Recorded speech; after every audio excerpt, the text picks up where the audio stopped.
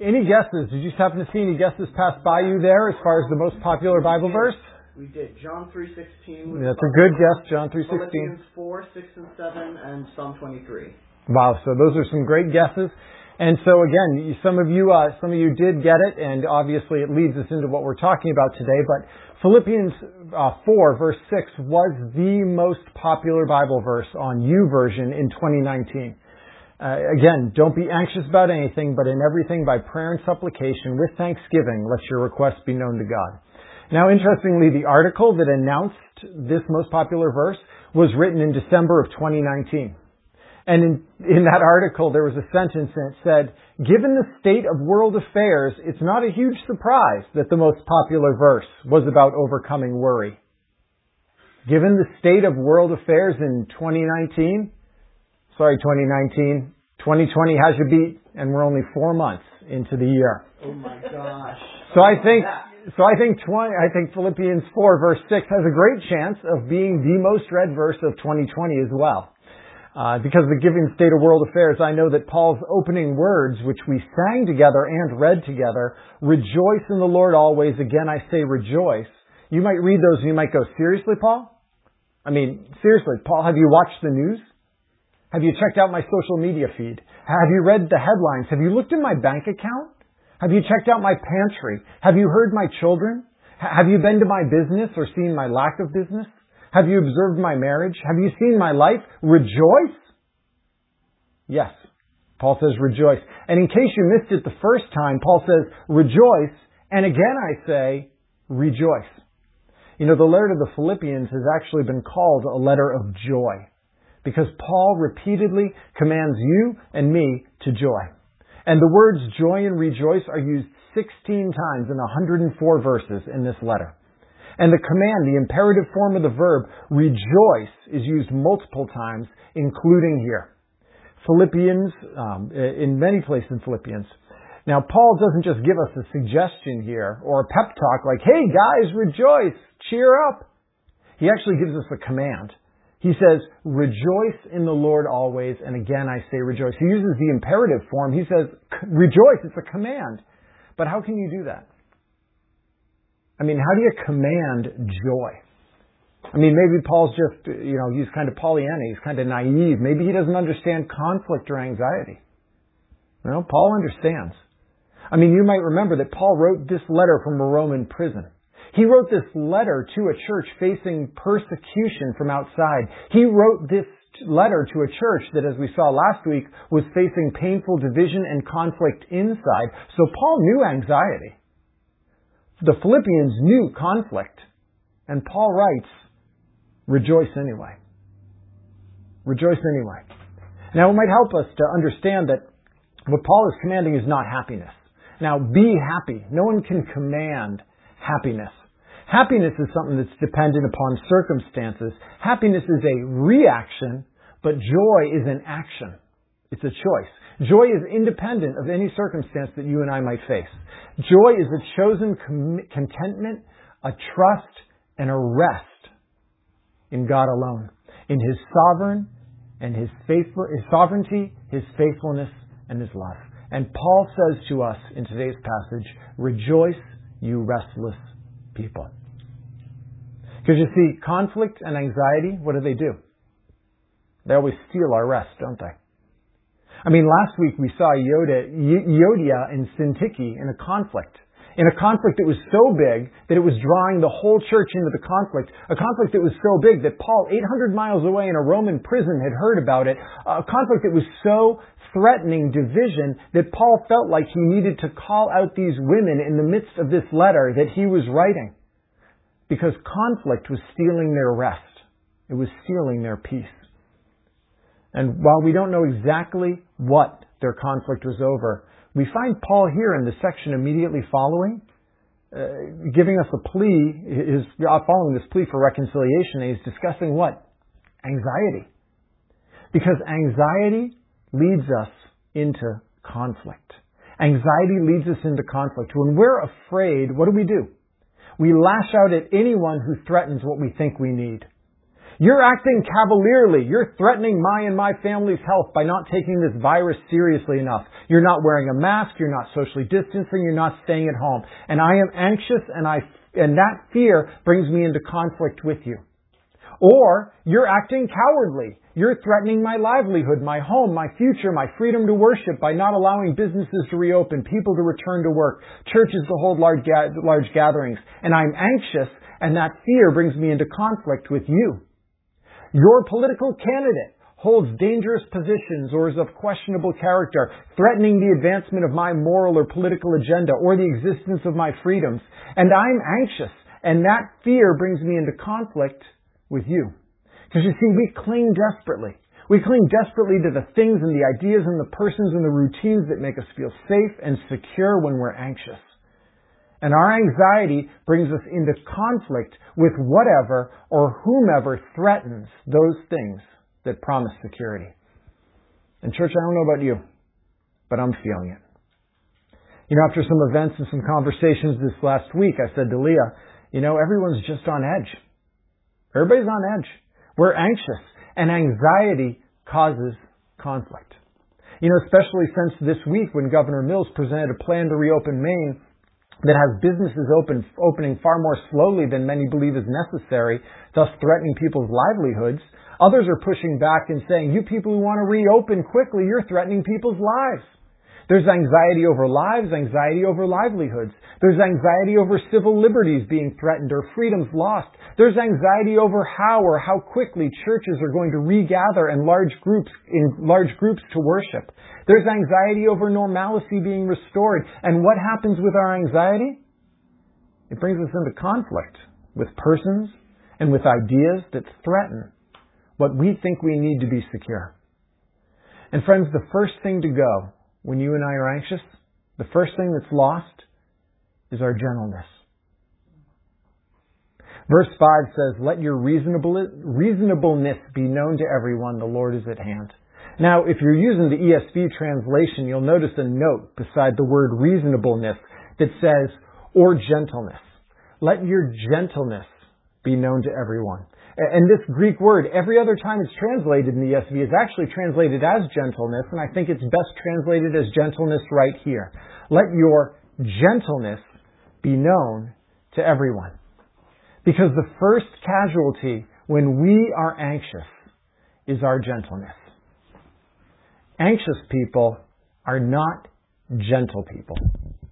You know that.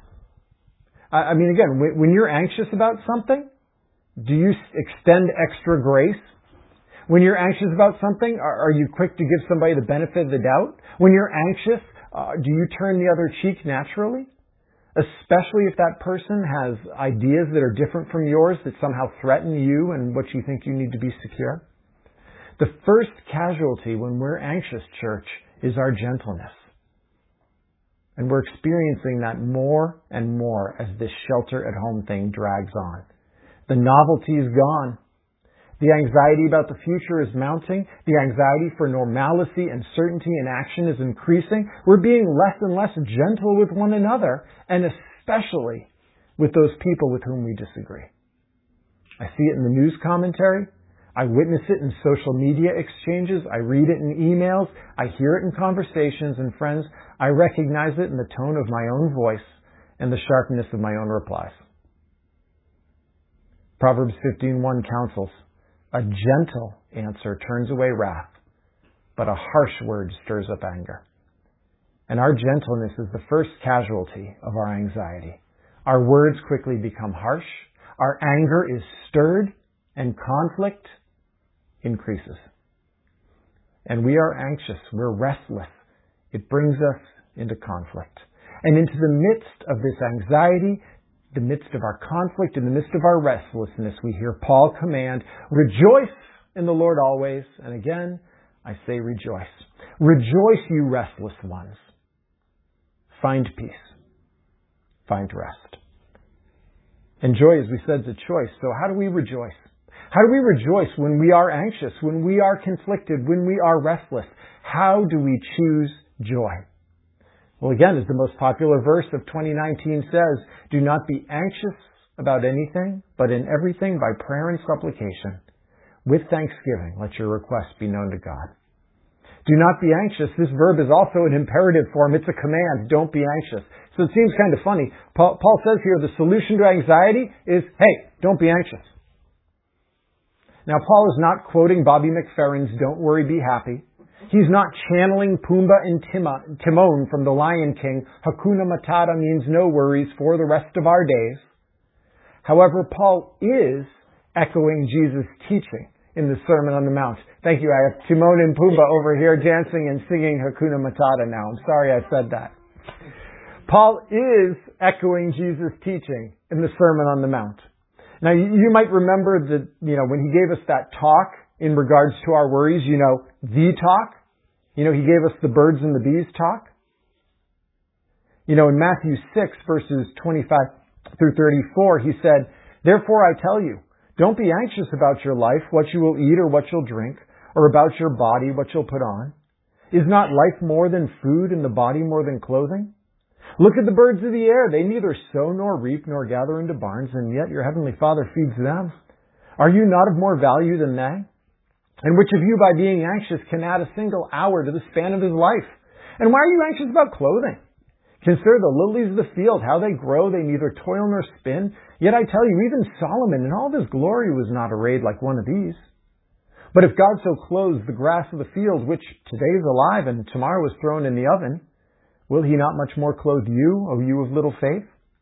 Therefore do not be anxious, saying, what shall we eat, and what shall we drink, and what shall we wear? For the Gentiles seek after all these things, and your heavenly Father knows that you need them all. But seek first the kingdom of God and his righteousness, and all these things will be added to you. Therefore do not be anxious about tomorrow, for tomorrow will be anxious for itself. Sufficient for the day is its own trouble." 3 times in the passage, Jesus warns, don't worry. Don't worry about food, about drink, about clothing. And using a least to greatest argument, Jesus says, consider the birds and the bees. It's the birds and the bees talk. Look at the birds. Although they're insignificant, aren't they well fed by God? Hear the bees as they're buzzing in the flowers and the lilies of the field. And although those flowers are only temporary in passing, doesn't God clothe them beautifully? And if God provides for the birds and for the bees, are you not more valuable? Will he not provide for you too? Now the birds work for their food, but they don't worry about their food. And so it should be for you. Jesus doesn't say here, hey, worry is for the birds. He says, no, worry is not for the birds, and neither should it be for you. In fact, Jesus asks, what good has worrying done you so far? Verses 25 through 26, he says, so by worrying, have you managed to add even one span, even one moment to your life? It causes conflict in our relationships.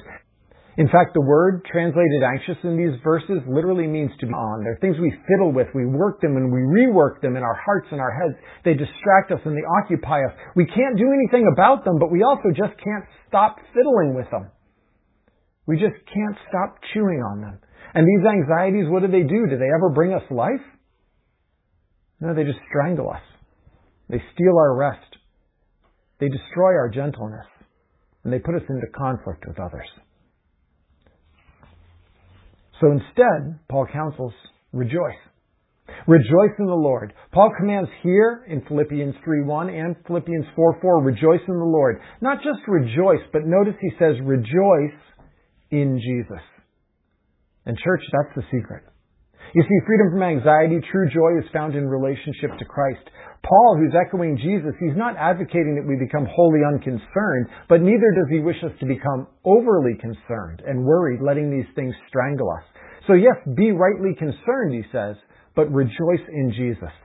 So yes, be rightly concerned and wash your hands, but trust in Jesus to protect. Yes, be rightly concerned and visit the doctor, but trust Jesus to heal. Yes, be rightly concerned and like the farmer plant and tend the seed, but trust Jesus to provide. We're guided into right concern and into rejoicing with Christ. Rejoice, you restless, he says. You see, the bridge between our anxiety and peace is prayer. The bridge between anxiety and peace is prayer. Look at verses 6 and 7 again. He says, don't be anxious, but in everything by prayer and supplication with thanksgiving, let your requests be known to God. And the peace of God, which surpasses all understanding, will guard your hearts and your minds in Christ Jesus.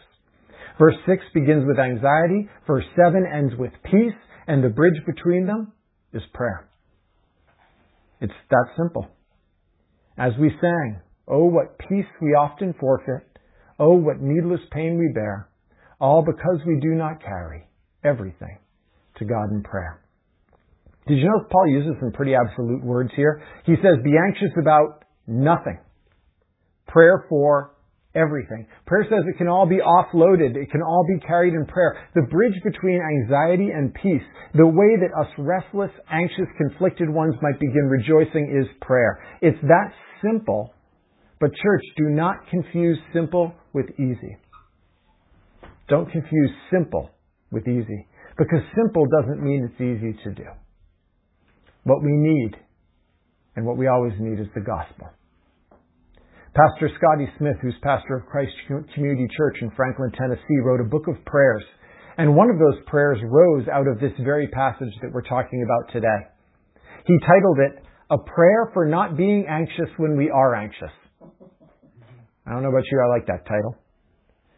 A prayer for not being anxious when we are anxious.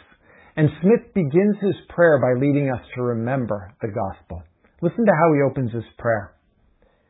"Dear Heavenly Father, we know you never command anything without resourcing our obedience through the riches of the gospel. For you don't delight in our frustration, or find pleasure in our shame, or intend our despair. So the command not to be anxious about anything comes to our anxious hearts not as an indictment, but as an invitation. By your grace, help us cast our cares, bring our burdens, flee our anxieties." I like that. It's a command. The command not to be anxious is not an indictment. It's an invitation. So here again, this command that Paul gives us, not to be anxious, the command for us restless to rejoice in the Lord, is not an indictment of our failure, but an invitation into Christ. God has not commanded anything without giving us the power to obey. And that power is not found in yourself. It's not found in pulling up your bootstraps. It's not found in trying harder. That power is found in Jesus Christ. There's a key phrase that was right in the middle of this passage, and it's in verse 5. It says, "The Lord is at hand." The Lord is at hand. Now, the Lord is at hand might indicate temporally that He is near. Jesus is going to return soon. But I think even more importantly, it indicates the Lord is at hand. He is near. He is near when we pray. He is near when we need His help. He is near with power. He is near to release our anxieties. He is near to resolve our conflicts. He is near to restore our gentleness. He is near to lead us into rest. So rejoice. Friends, the gospel, the good news, is that what we cannot do, Christ does for us, Christ does in us, Christ does through us. Who we are in Christ by grace. We are united with Him by faith, united into His death and His resurrection and His new life. He is at hand, He is near, and now He gives us the strength to release our anxieties, to resolve our conflicts, to restore our gentleness, to lead us to rest, and church, to lead us to rejoice in the Lord. And so what are you carrying today? What anxieties are you carrying today? What are those anxieties that are strangling you right now? What are the cares, the burdens that are on your shoulders? The worries that you've been working? The conflicts into which you've been drawn? How has your gentleness with others this week, this month, been eroded? What right now is robbing your rest with God and with others? You see, this passage is an indictment about how we have failed to, is not an indictment about how we failed to trust. It's an invitation to trust. It's not an indictment of how we failed to trust. Church, hear an invitation to trust. Hear the invitation to you and to me, to the restless, that we might rejoice again, that we might lay down our burdens in prayer, entrusting them to Jesus who is near us, and we might rejoice in the Lord because He is greater than our worries. He is more faithful and enduring than any of our problems. He will provide, He will deliver, He will answer, just maybe not the way or in the time that I want Him to. And so the question is, will I trust Him? Will I remain satisfied in Him and what comes from His hand? So friends, what's stealing your rest today? What anxiety do you need to lay down in prayer? What conflict do you need to confess? What gentleness do you need to have restored? And we're going to go to prayer. And I'm going to invite you to a time of silent prayer to lay those things at His feet, because that's what this invites us to. This scripture invites us to the feet of Jesus Christ, to rest in Him and to lay our burdens upon Him. And so I'm going to open us in prayer and then invite you to silently pray, or if you'd like to pray with your spouse or your family right there, to go ahead and pray. And then I'll close us. But I'm going to open with the words that we read just a little while ago. The words of this prayer from Scotty Smith that lead us into the gospel. And then I'm going to invite you, by the power of that gospel, to go before Christ and to lay your burdens down. So let's pray together. Heavenly Father, we know you never command anything without resourcing our obedience through the riches of the gospel. We believe that you do not delight in our frustration. We know that you do not find pleasure in our shame or intend our despair. So the command not to be anxious about anything comes to our anxious hearts not as an indictment, but as an invitation. So by your grace, help us right now to cast our cares, to bring our burdens, to flee our anxieties. Silently lay them before the Lord now.